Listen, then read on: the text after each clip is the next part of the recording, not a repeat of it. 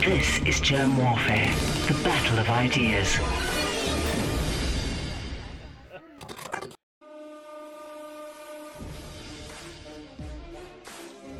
My name is Germ. This is Germ Warfare, the battle of ideas. Professor Alexander Dugin, thank you for joining me in the trenches.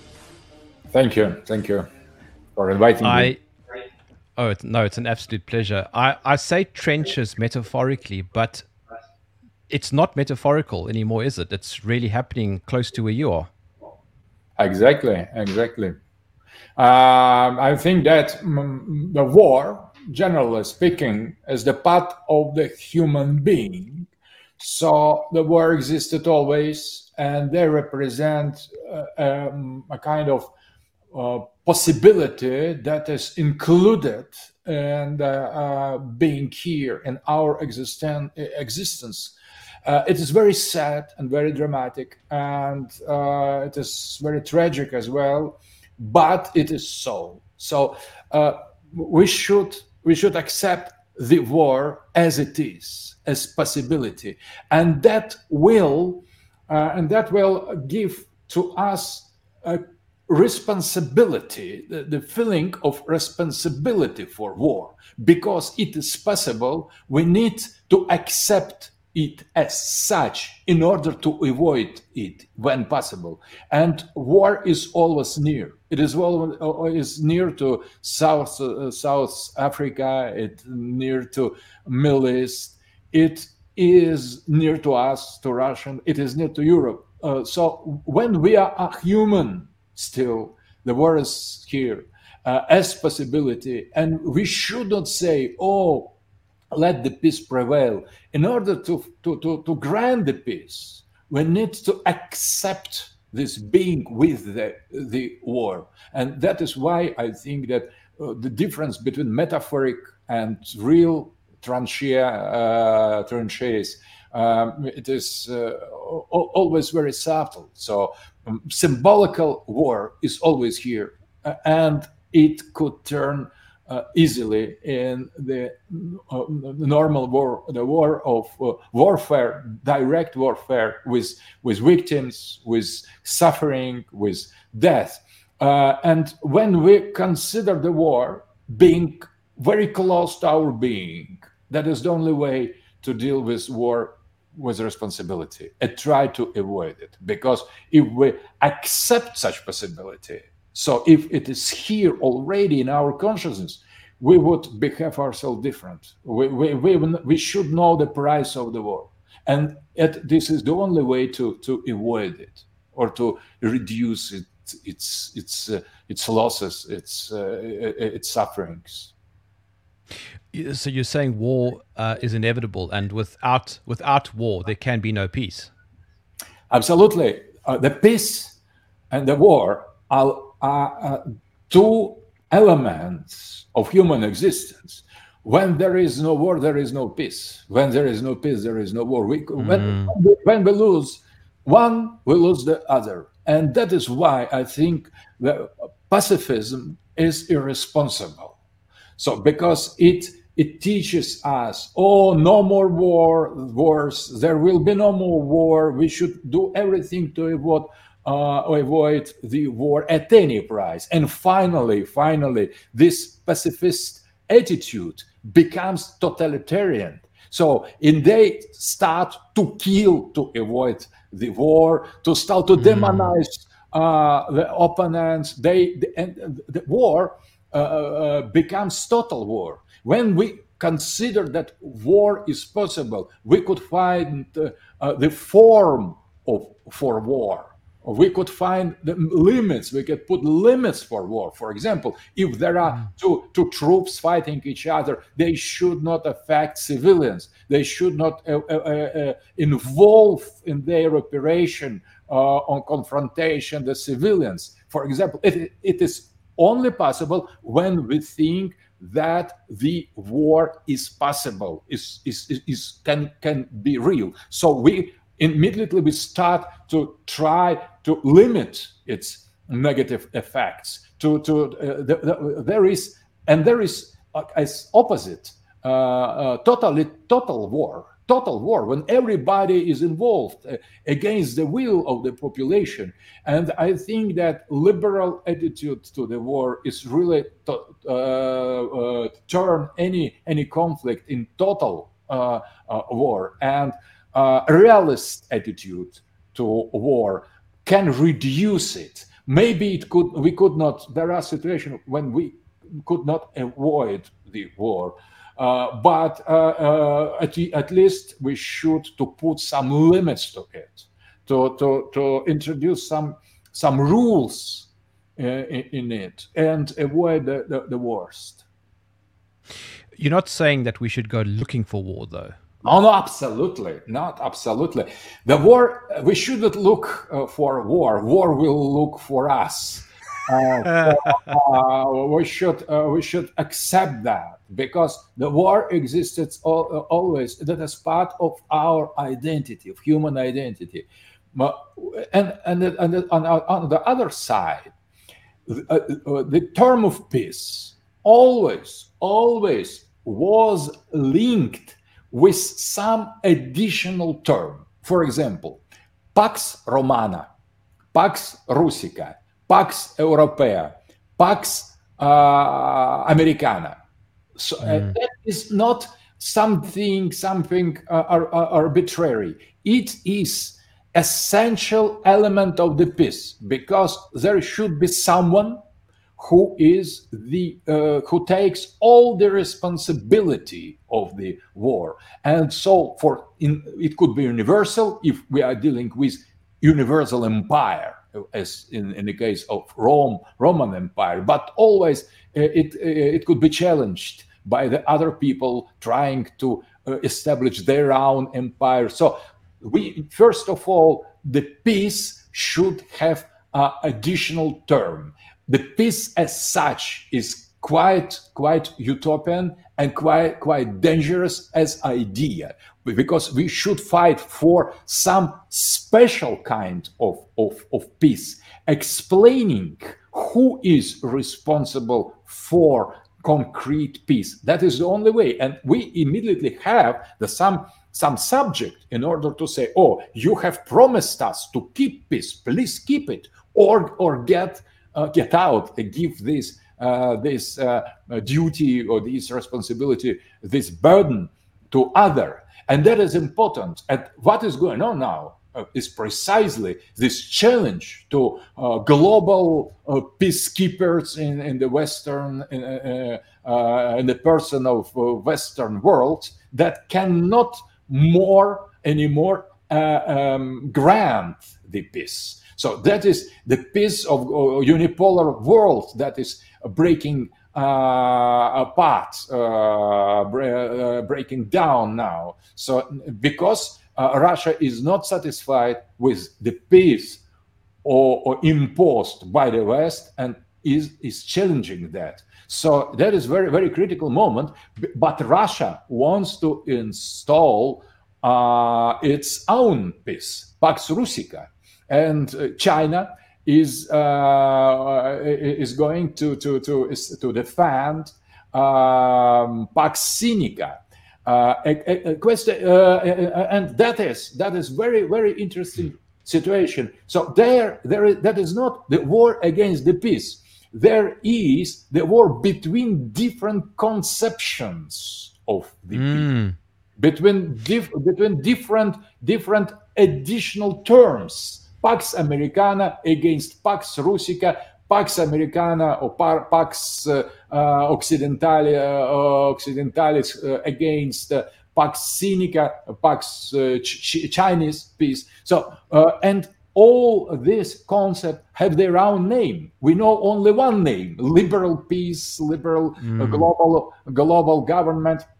Only Davos or Soros Open Society name for the peace. That is normal for the Western-centered humanity, but there is the other part of humanity, and the major part of humanity that doesn't accept that. Russia, China, I think India, Islamic world, we are not satisfied with how the West West leads the world. We are not satisfied with the rules of global liberal order. We are not satisfied with liberal Western peace. We are not satisfied with Pax Americana, and we are opposing now against that the new multipolar vision, accepting different poles with their regional, local responsibilities to keep peace. But I mean, liberal peace is not peaceful. I would say when there is nobody to challenge it, it could be peaceful. It could be peaceful if everybody agree with that. So it is viable. So there is. I think that the problem is there only one civilization, Western liberal postmodern civilization, or there are many civilizations? If there are some other civilizations outside of this Western liberal one, so in that sense, the liberal peace becomes aggressive because it tries to impose its own rules on other civilizations. That is conflict of civilizations explained by Samuel Huntington. And that is very interesting. So in United States, there are many realistic thinking persons who as well don't accept this liberal peace, and they criticize Mearsheimer, Huntington, and many other. The realist tradition and international relations accepts multipolarity, accepts sovereignty as highest level. So and because now it is clear that not any country can be sovereign. In order to be really sovereign, you should possess some amount of weapon, of territory, of demography, of economy, many characteristics, elements combined can give the grounds to this claim to be sovereign, really sovereign. A recognition of United Nations organization is not enough. That is fictitious sovereignty. So only those states are really sovereign that could afford to stand against possible attack of global power. And now, in that sense, not nation state should be recognized as sovereign in modern situation, because only those can be considered to be sovereign who can afford it in the reality. So the real sovereignty demands a kind of great space, a kind of nuclear weapon, I would say, demography, resources. And in order to create this sovereignty, you need to have some minimal space, minimal control, and that is much more than the most of the countries could permit for themselves. So Africa can be sovereign, Islamic world can be sovereign, Europe can be sovereign, but not France today, not. And Russia as Eurasia can be and is sovereign, but not alone, not totally limited by this historically casual borders that we have after the fall of the Soviet Union. So that is not about the border between the states. That is the border between civilizations. And I think that this precisely, if we accept there are many or not many, few civilizations, but not one, few, at least few. So we need to consider that in some moment, any of this, any civilization should claim to its sovereignty. That is what is going on now with Russia, openly, explicitly in Ukraine, and with China, with Taiwan. And I think that we're just in the beginning of this reaffirmation of the sovereignties of the civilizations with S at the end, or in the plural. So this plurality of this civilization is fighting against the insistence of the global liberal West to be unique civilizations. Now, the West against the humanity, the liberal West, globalist West against all other civilizations. But Russia is much, I would say, much more radical in affirmation of our own independence today.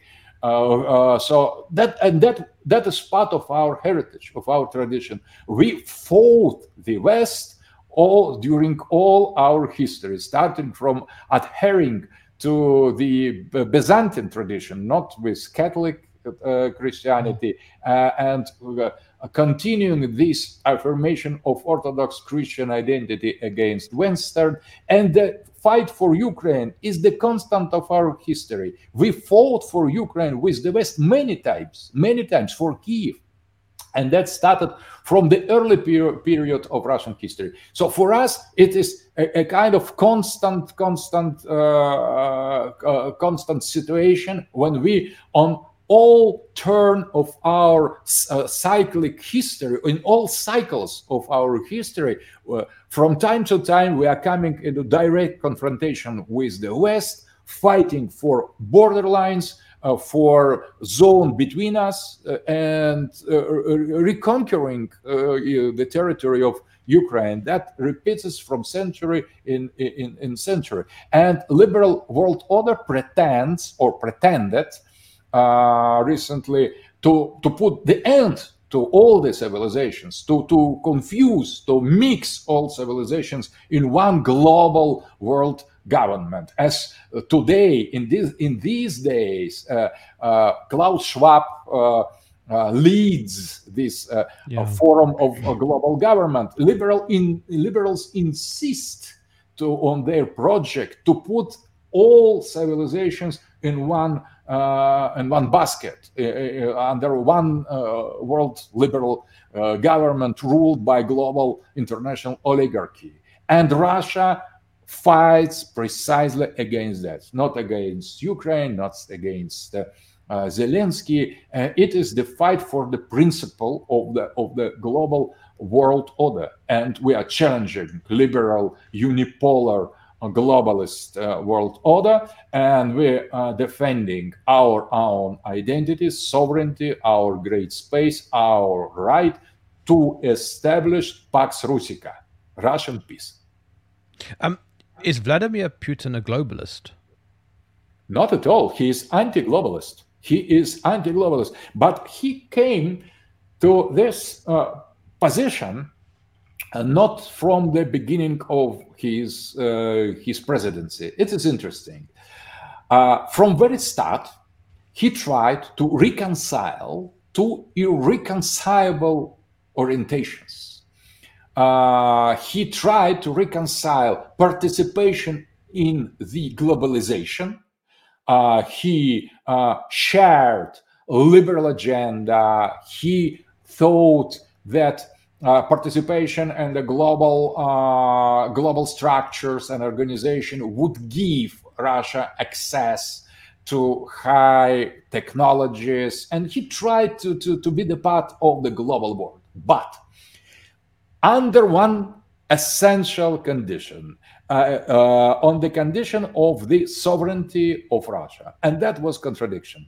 And he tried at any price to reconcile, to unite globalization and sovereignty. But finally, that was totally impossible.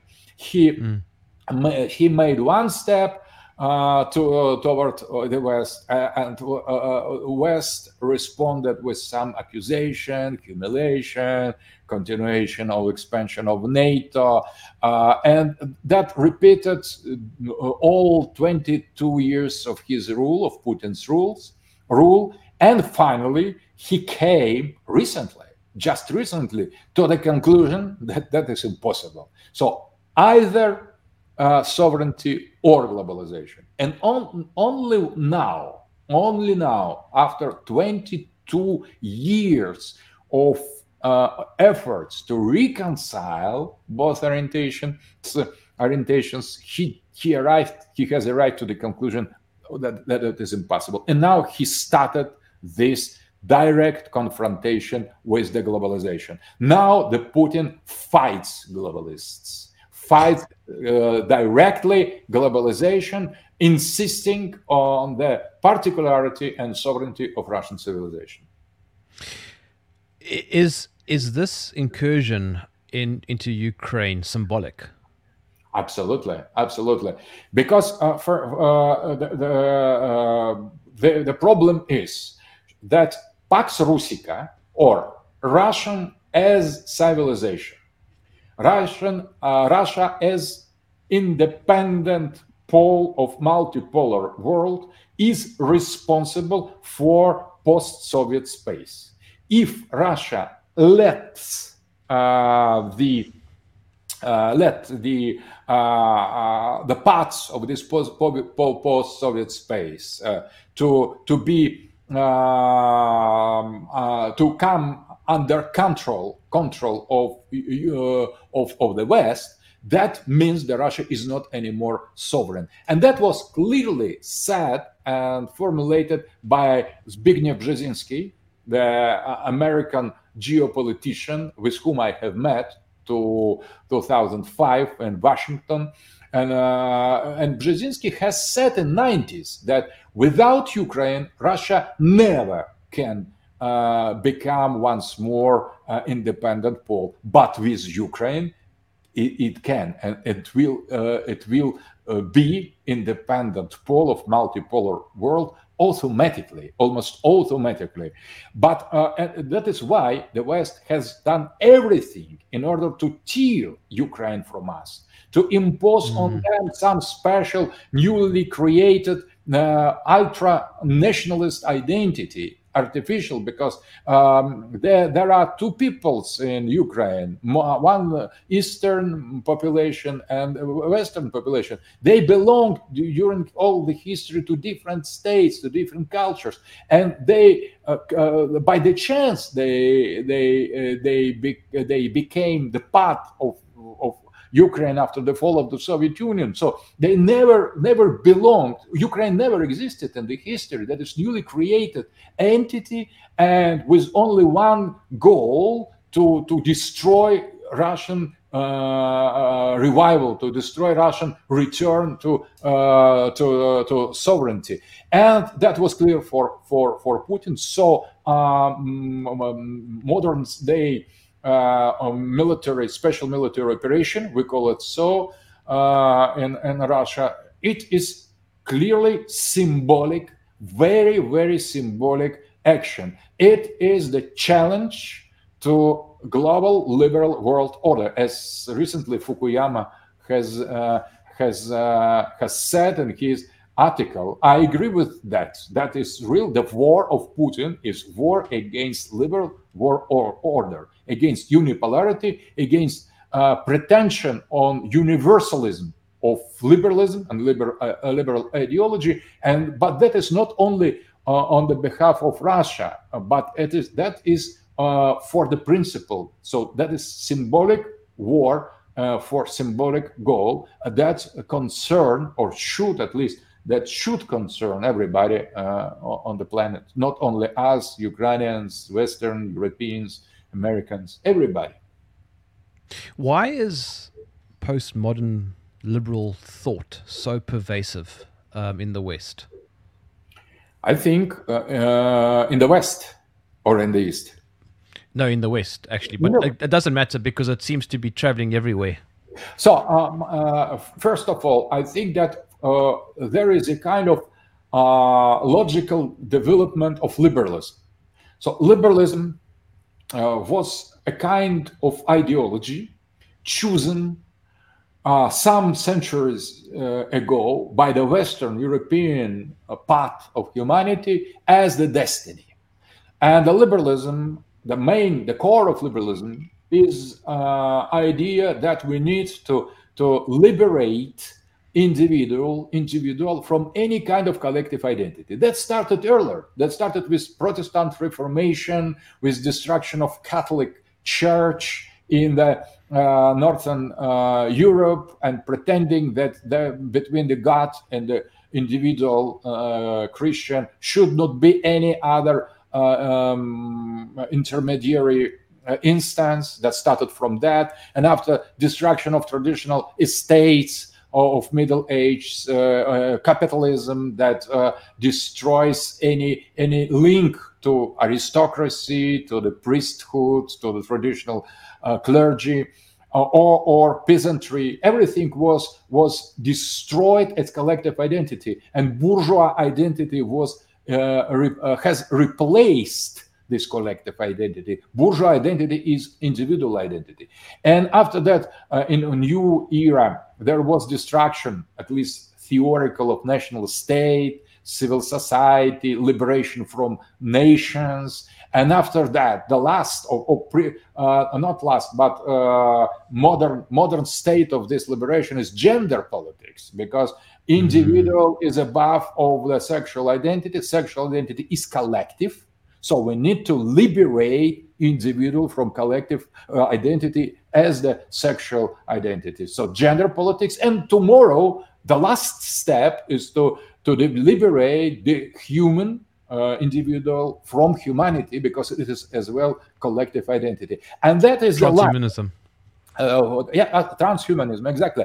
And that is the line. That is the main line. That is the kind of the line of the main history of the West. The West is following that line, and all the phases, all the stages are very logical in that. Fighting against, for example, nationalism as deviation of that, communism as other deviation of this line, and to the end of the last century, the liberals, they have arrived to this postmodern liberal global structure, and because for the Westerners it is this destiny or progress or self-sufficient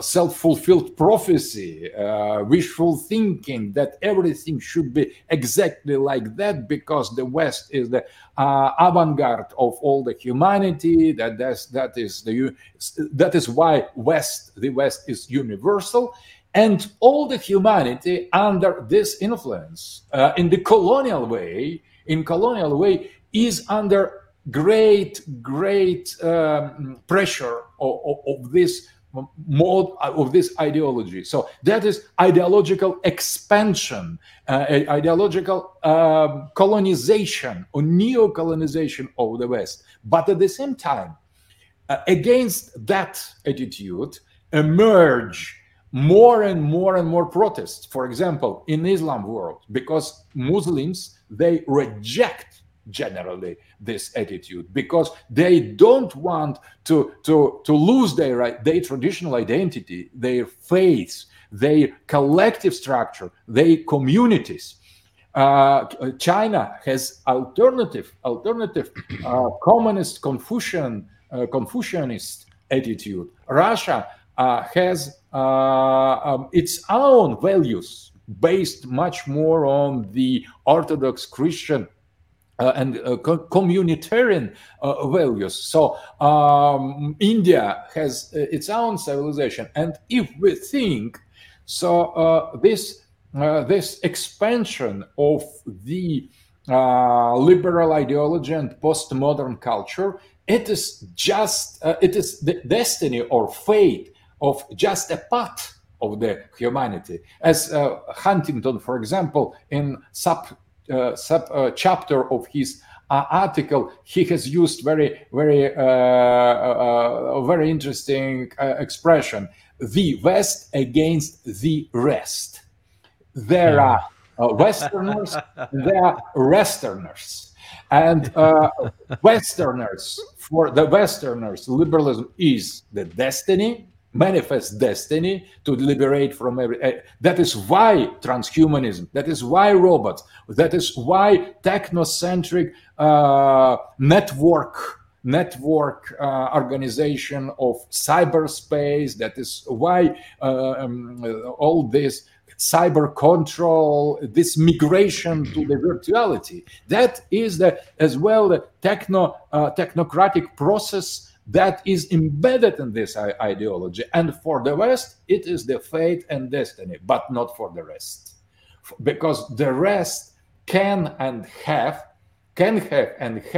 other directions to follow, other identities to defend, and other value to affirm, values and to affirm. And I think that precisely the conflict of civilization is here. It is about how universal the destiny of the West is in the reality. And now in virtuality, it is universal in virtual mass media image. But reality check is something quite different.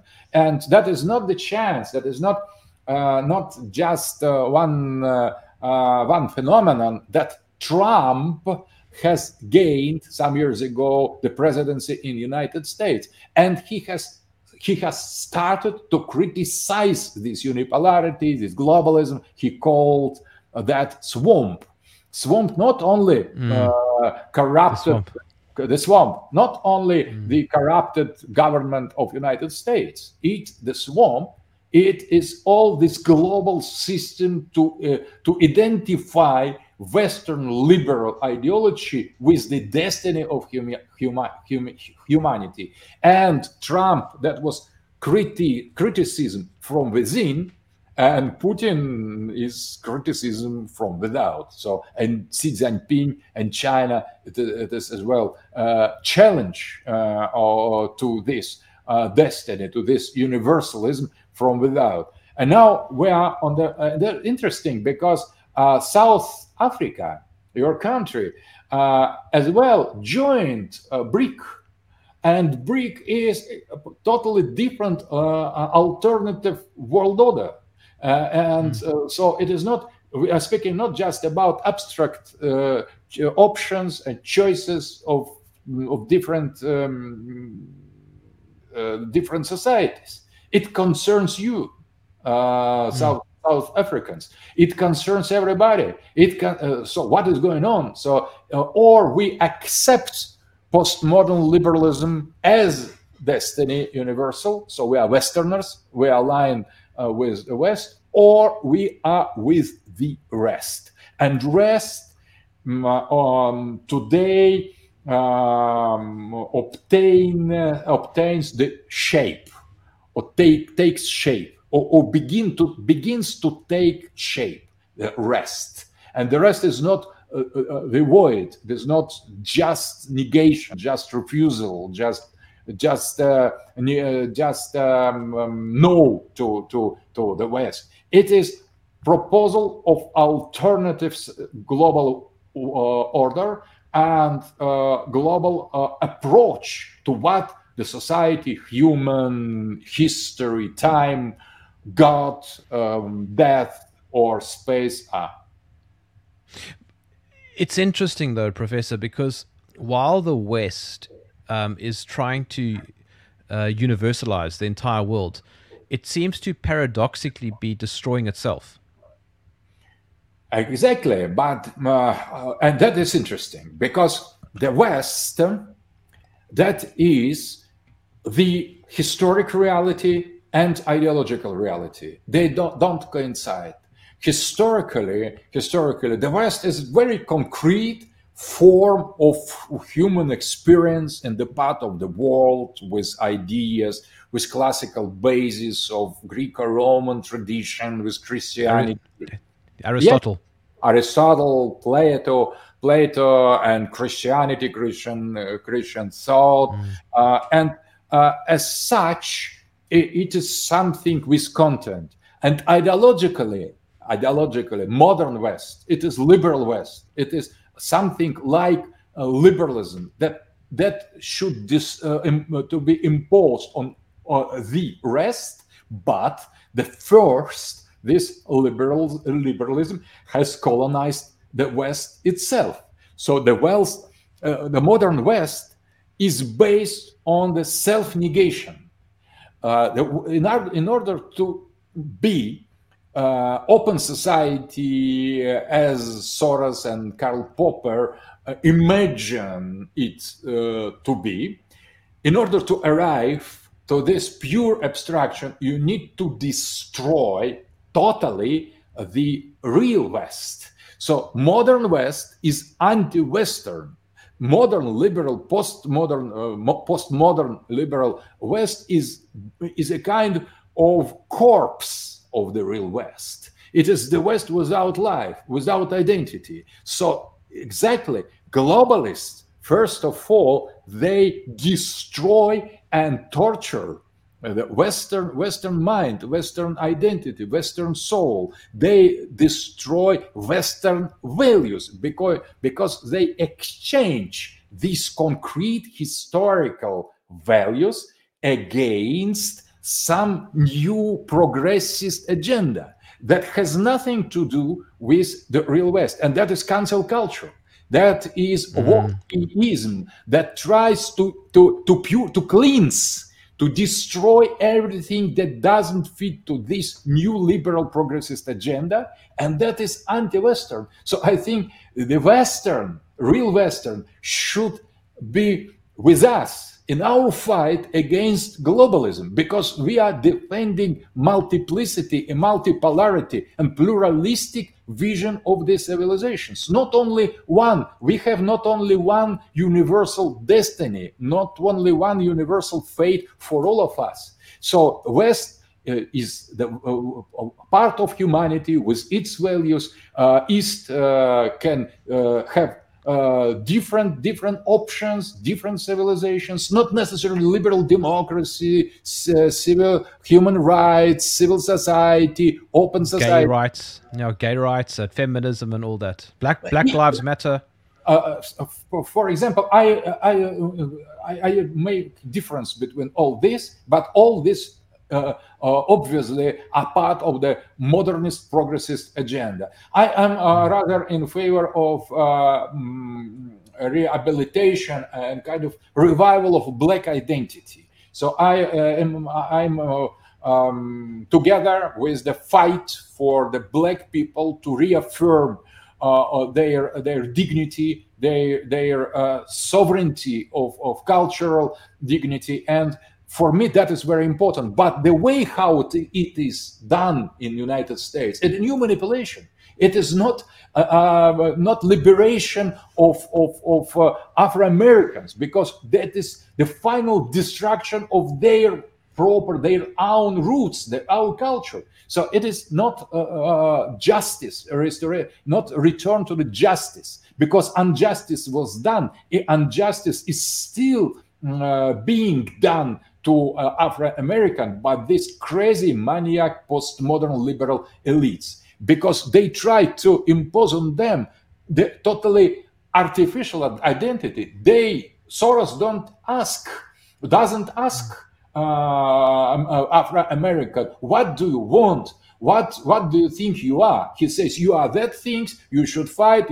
We need to say excuse us, and he doesn't want to hear the real Afro-American. And Afro-American has no right and no liberty to find their way to their identity, because their identity was destroyed when they were converted in the slaves by this unhuman Anglo-Saxon civilization, I would say. So it's not about excuse. That is about of restoration of the dignity of the different culture, and that is precisely that liberal West doesn't do. So that is very important, because in order to beg real pardon will be let the different civilizations flourish, not impose this liberal set of value as something universal. To ask and to hear, to recognize all kind of civilization, archaic, African, Muslim, Russian, Chinese, without imposing only one set of rules. When the Westerners come to Russia, they say, oh, you should be such on such, you should be that or that. That will be the progress. Otherwise, you will be considered as barbarians, as totalitarians, and we need to fight you, to destroy you, to put the sanctions on you. So that is precisely the same behavior is in other part of the world. We are stronger than many other civilizations. That is why we are on the front line. But the other civilizations, other cultures are behind us,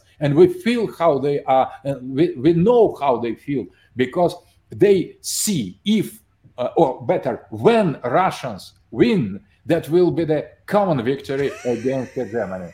I like your positivity, Professor. Yuri Bezmenov, I think you might know, a former KGB operative, when he gave a speech in the early 1980s on TV in America, while he was interviewed, and he said that that basically the postmodernist trajectory was destroying America from within and the West. Yes, exactly. And there doesn't seem to be a way out. I think that we see the way out in the United States. Trump is a way out, because Trump has proposed to America the decent exit from the situation, Ameriexit. So as there was the Brexit, Ameriexit, they should get out from globalist agenda. So they should abandon these universalist, progressist, totalitarian turn. They should abandon, Americans should abandon cancel culture, because it is not American value. Freedom of expression, yes, but that has nothing to do with cancel culture. Cancel culture is a limitation of the freedom of speech. Wokeism, it is a totalitarian way to say about the neighbor how wrong he is, how criminal he is. That is very totalitarian features. So modern liberalism, it is full of these totalitarian features. And Trump has suggested the best way, the easiest way. Let us conserve everything in the United States, but let us recognize the reality that we need to change the orientation of our society, of our country. And, for example, if we imagine that Trump has won the elections, I assure you, nothing of the sort like this special military operation in Ukraine would happen. So Trump has shown the humanity the way. And I think that was the real catastrophe. That people represented precisely the worst aspect of postmodernism, progressism, this totalitarian liberalism, totally corrupted elite with Biden have this kind of people has won in the election, or maybe they have stolen election, as Trumpists affirm, insist. So I could not judge, because I'm Russian. I'm under sanctions in the United States. I work only once there. I'm under sanctions from 2014 without visiting Crimea, neither Crimea nor Donbass, only for my opinion, for my words. So that is incredible. I'm the first, the only one, maybe now many people like myself, but in the 2014, I was only one person sanctioned in the United States and Canada for my opinions, that they weren't too radical. So just I have developed anti-unipolar discourse. Okay, I criticized liberalism, but liberalism should normally accept that as possible, but not modern days liberalism. And that is quite different thing, because they cancel everybody who is against them. For example, I have developed my criticism of liberalism in my book Force Political Theory, where I have criticized all three modern Western political ideologies: liberalism, communism, and fascism. Fascism. And I have dedicated to criticism of liberalism one chapter, to criticism of communism one chapter, to criticism of fascism and Nazism, nationalism, including nationalism, one chapter.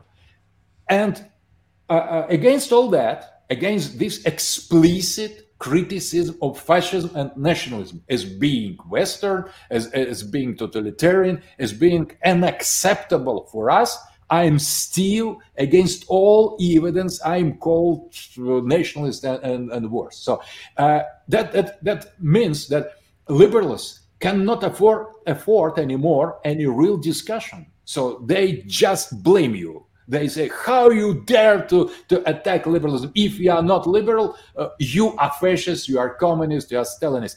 So if you are free, totally free to be liberal, left liberal, right liberal, but you are not free not to be liberal. That is pure totalitarian, racist attitude. That is common. That is common. So all debates start and end with the same accusation. So how dare you attack liberals? If you are against us, you should be Hitler, or Stalin. And that is a kind of very suspicious, because if they cannot come with alternative arguments to speak, to hear, they are obliged to be victim of direct confrontation. So that is where the war comes in. But let's talk about some of the beautiful aspects of the fourth political theory. Tradition, for example, is something that should be celebrated, and the family. I think that we can say that outside of the Western understanding of political norms, in liberalism, in communism, or in fascism, there is the huge richness of alternative political structures. For example, abandoned by the West when the West entered in the modernity, and we could call them pre-modern Western values. For example, empire, estates, Christian Catholicism, religious society, communities, and so on. Or we can regard, for example, non-Western political system, of Hinduist, Buddhist, Japanese, Chinese, Muslim, African, Latin American. So we have a huge choice of the values, of the structures, family tradition, God, eternity, relations between community, not between individuals. So hierarchy, sacred hierarchy, a hierarchy on one type, religious or secular of different type, and all these richness is totally refused, is totally abandoned by the West. So fourth political theory start with negation and come to affirmation, and ends with affirmation. And what fourth political theory affirms? Everything, multitude. For example, if we are Chinese, we could restore Chinese empire or to be satisfied with communism, and nobody could say, oh, that is not normal. If Chinese people want that, that is legitimate. If Russia wants to keep marriage between men and women, if we want men and women, if we conserve tradition, spirituality, church, religion, some special organization of society, including if we would love to restore monarchy or tsardom or authoritarian rule, it is up to us to decide. So, and the same for Muslim world, for India. So fourth political theory is not prescriptive. It is just preparation of the space from the colonial way of thinking. colonial way of Western centered modern thinking. So that is decolonization. And when we say, let us accept everything what is included in the Western modernity, for example, if West wants to follow liberalism or communism or fascism, it's up to the Western people to say that. Nothing. We have nothing against that. If you are satisfied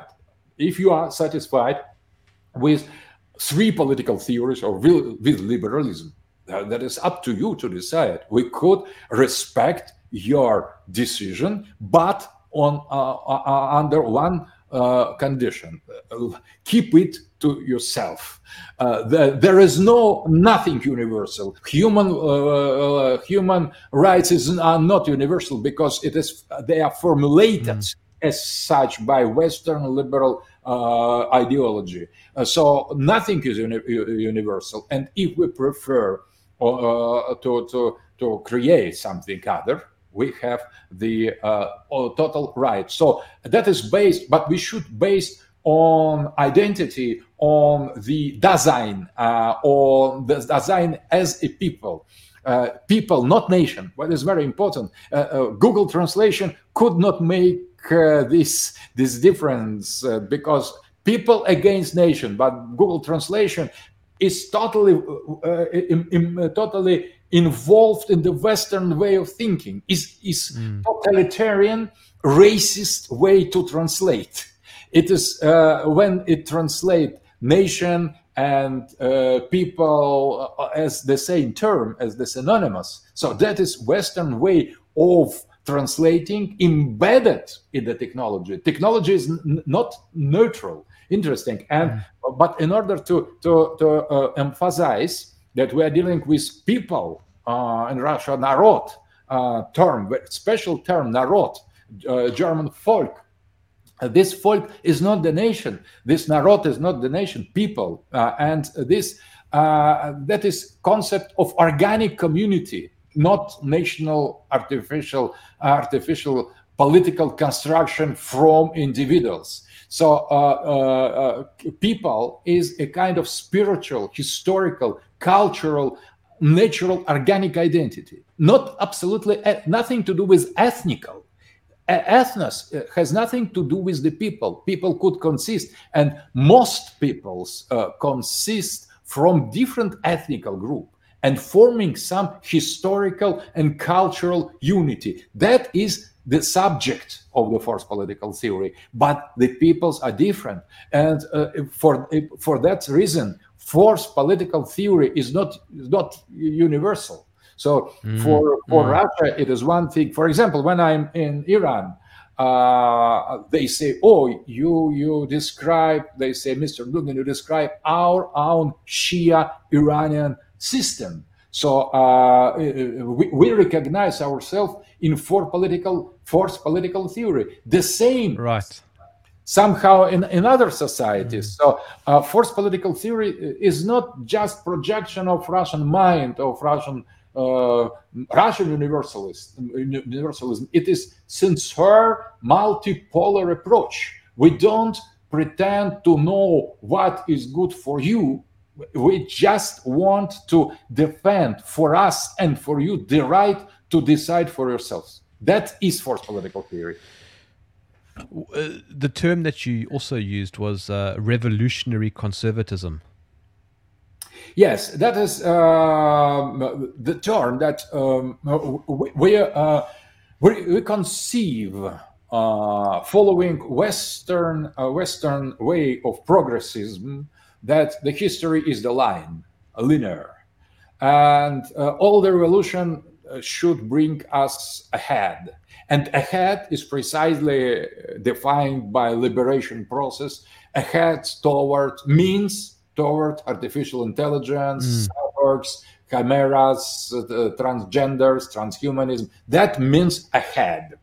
And that is the way of social progress, of social revolution. Conservative revolution is quite opposite. It is idea that we could decide to return or to get to the in the direction of the eternity, because the eternity was abandoned in the beginning of the modernity, and we have put everything in the time, and time we have put everything in the time going straight ahead toward artificial intelligence, and that is reducing limitation of the revolution. And conservative revolution, it is invitation to make the leap toward eternity, not to the past, because we're not about restoration of the past. We conservative revolution is about restoration of the value and ontological presence of eternal dimension of life, and hence God, church, tradition, sacredness, soul, human dignity, the existence after death, before death. So that is very important. We need to recover eternity, not the past. Conservative revolution, it is not about returning to the past. That conservative revolution, it is the restoration of the dignity and of the dominance of eternity. And from that principle, we should develop concretizations of how to do that, because everybody could understand that. Chinese could understand that, because the balance of yin and yang principles forms for them Tao, or eternity. Muslims will interpret that differently, because eternity for them, that's Allah, their God. For Christians, that means restoration of the full meaning of our rituals, dogmas. Being so when, for example, we have communion in Christian church, we are communicating with the eternity, and that gives to this rite all the value, because communicating with the real eternity in the communion, in the miracle, in the liturgy, that transforms totally our being. And the same for other kind of tradition, archaic tradition, great tradition.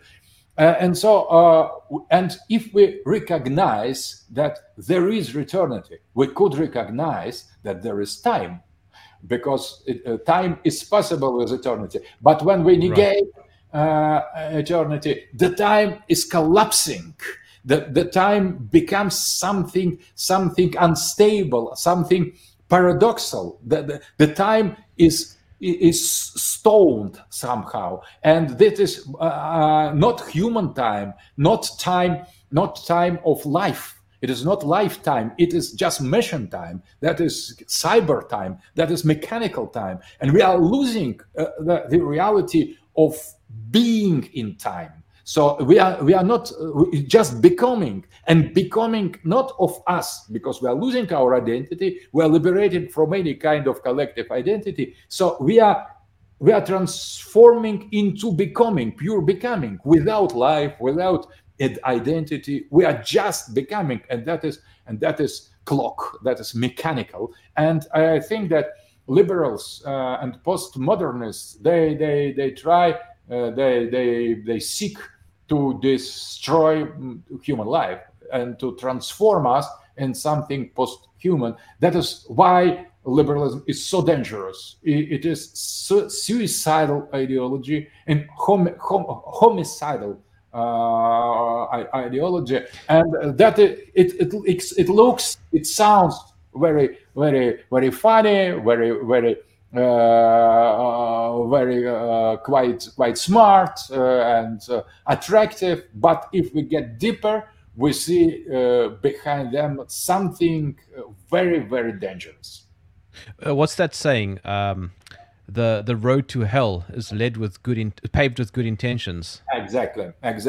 And now we need to choose, because there is still the time to decide. A conservative revolution, it is decision to stop that, to get out from this to this direction that is imposed on us as something inevitable, taken for granted, and so on and so on. But that is the will of some elite that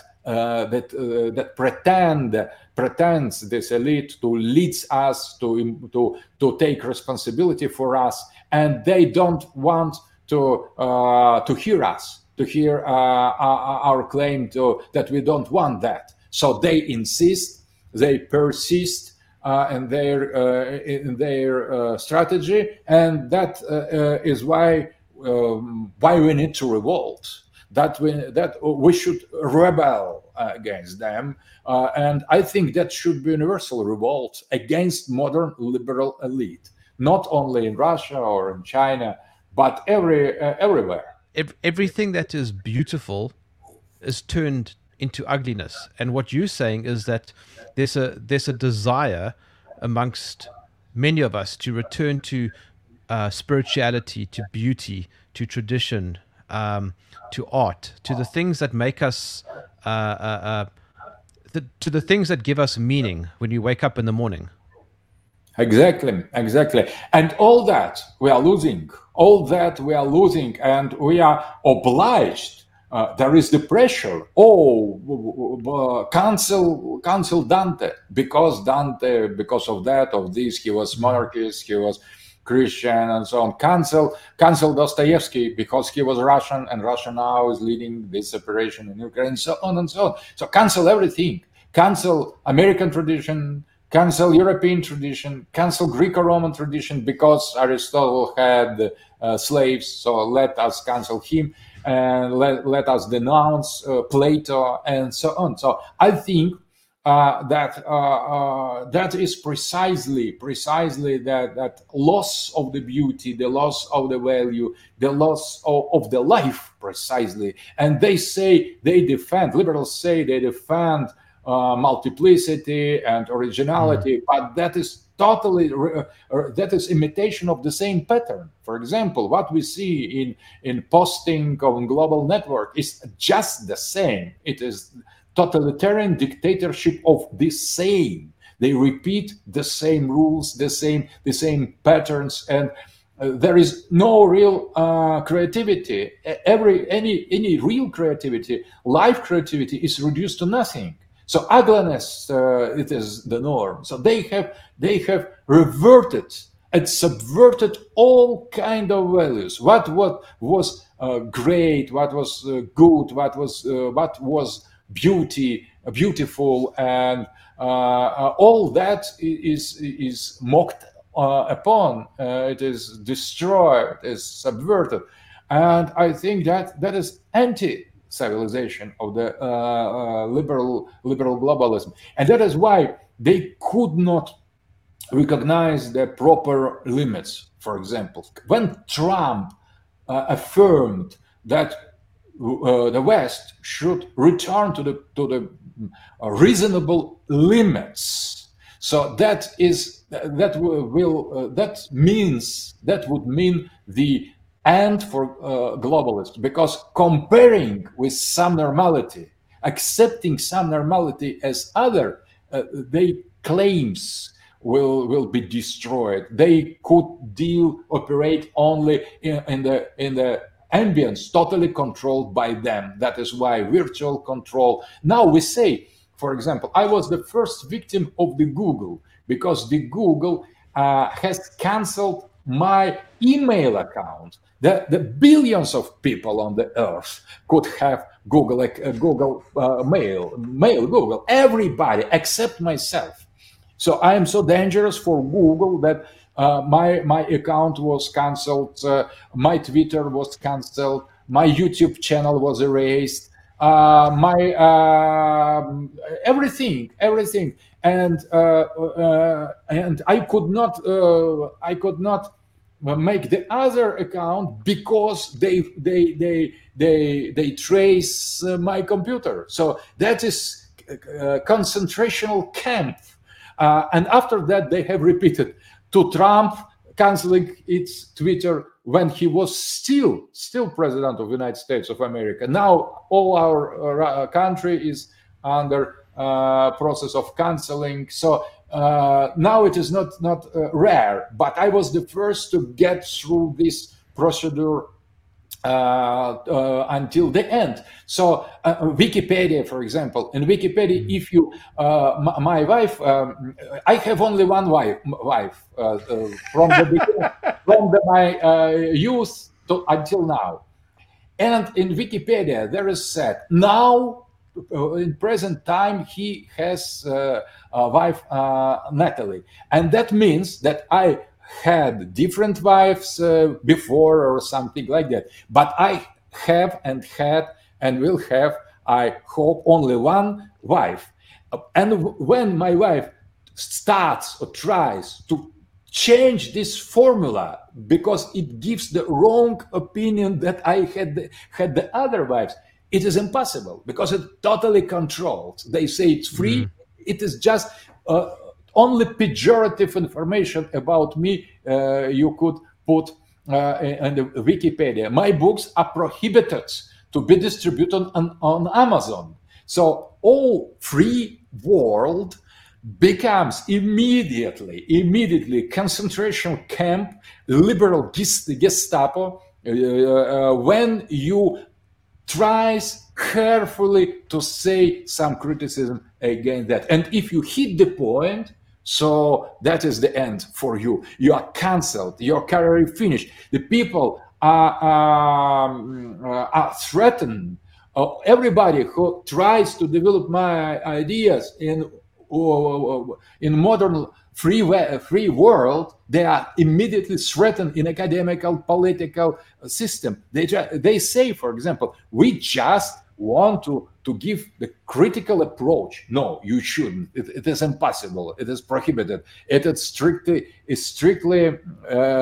banned. So and if the world, free world, can I could understand, for example, some radical man or woman advocating killing people, eating children, and destroying everything, bombing, exploding. I could understand such attitude because against such crazy terrorists figures, they should some measure to be taken. But such people prosper in the internet. So there are so many people defending precisely such extremely stupid extremist terrorist things without any problem. But for academic, for academic criticism of unipolarity, you declare the enemy, public enemy number one. So that is very particular. And when I'm coming this path, that's not about myself. That is example. There was very interesting saying after the Second World War. Some German said, when they came to take out Jews, I kept silence because I wasn't Jew. After they came to take out communists, and I was silent because I wasn't a communist. Because I wasn't a communist. And when they came to take myself, and there was nobody around me. There was nobody because I was the last. And that is, I am first to be taken as the aim of this world order in some way. Being philosopher, being intellectual, not being fighter, not being political figure or administrative figure, but my fate or my example now is repeated by almost all Russians. Now all Russian citizens are more or less in the same position. Accounts and banks are cut, and network are destroyed. Network presence is destroyed, and so on and so on. But it is not still all. If you follow, for example, the fight for liberation against globalists, you will be the next. So that is not the end. So they are punishing everybody who disagree with them, who is the real racist, who is real Nazi, who is real fascist. Soros, Bill Gates, Biden. Fauci. Yes, exactly. Fauci, tutti, all of them. So I think that that is example, and I think we shouldn't repeat that. We should get a lesson from the destiny of one of us or for one country, because who will be next? It is not up to you to decide. They will choose you. They will appoint you sometime as the next victim, and they will apply to you exactly the same false argument they apply now to Russia, and they applied before to myself personally. So we are going the same way, and we need to stop them. That is why we need conservative revolution and fourth political theory, a theory of multipolar world, and the practice of multipolar world. And we need as well Africa on our side. So that is very important, because Africa, it is the future. Africa, it is new continent. Africa, it is new pole. And I think that real liberation on Africa will start. It is in the future. We have prepared for that, but it is not just to repeat the European and the Western example, because all this decolonization period was the repetition of the same errors and failures of the Western politics. Africa should find its own political identity. It's our idea, and I have great hopes on African continent, African peoples, who now should not only liberate themselves from the West in the negative way, to getting from this negative experience, but to imagine something new and to give us the example how great the African soul is and African tradition is, because we misunderstand totally. I have dedicated to Africa 2 volumes of my book on civilizations. It is called No Mahia, 24 volumes, and 2 of them are dedicated to Africa. When I started to write, I thought it is about some post-colonial cultures, very weak, and I have discovered universe. I was totally. I fall in love with Africa, with all this richness, with all this dialectic between the tribes, between the cultures. Great empire as Ashanti, great culture as of sub-Saharan Africa. So there are so many metaphysical systems there. Not only one. That is. But many of Africans still regard their own identity with colonial eyes. So we need to decolonize the minds of African people. This and not that is not about black or white, or because that doesn't mean anything. African identity has nothing to do with the color or biological ethnical anthropology. That is about cultures, and to discovery of this richness, cultural richness, beauty of Africa, and depth of African metaphysics. We need to do that together. It is not. We could not say it is up to you to decide. We need to discover that. We need to help African people to create, to recreate, to return, to organize their conservative revolution. So Africa should play most important role in the global conservative revolution. Have you been to my side of the world? I was not. I was only in the Northern Africa, in Arabic countries. But it is my dream. So now the access to West is totally closed to us. So I will be obliged to visit. Well, it's not only the sanctions, but I think the vaccine passport also stops travel. Yeah, and absolutely. I can't travel. Yes. One follows the other. So first that COVID restrictions, now sanctions. So, but I think that I have many friends in Africa, and I have some groups of people developing forced political theory in Mali, in Senegal, in Niger, and other, and so in Chad, in among Tubu tribes in Libya. So there are some points in Africa that already we meet each other in different places. So there are some relations with Africa, but that is just beginning. I think that is the continent of the future, and I would be happy to visit more African countries, and I hope that Southern Africa that plays leading role in somehow in representation of Africa, for example, in BRICS, can as well be the part of, can become the part of the space of this new independent, self-sufficient, great African logos. In front of you, there's a crystal ball. What do you see? So in the crystal ball, I see the content of being going through myself into myself.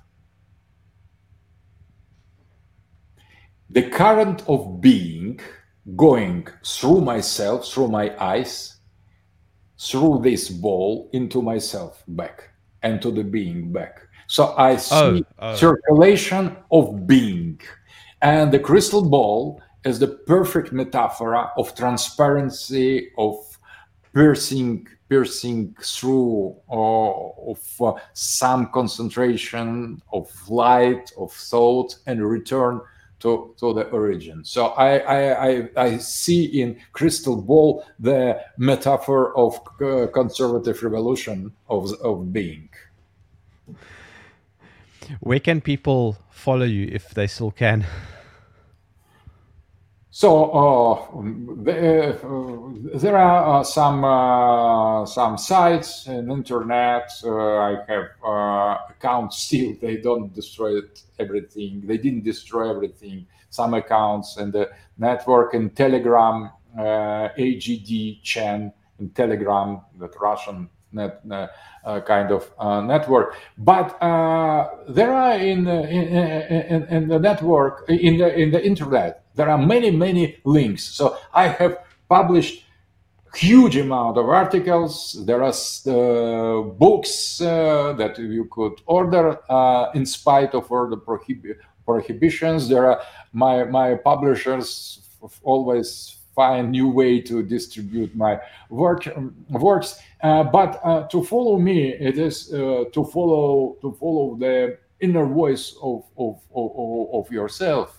I'm not about myself as a person, as individual. The only thing I dream and I want to be intermediary between you and you. And so, in order to return, try to help to return to yourself. And nothing else. So I don't impose my individuality. And if you would like to follow me, follow yourself. Professor Alexander Dugin, it's been an absolute pleasure. Thank you for joining me in the trenches. My name is Germ. This is Germ Warfare, the battle of ideas.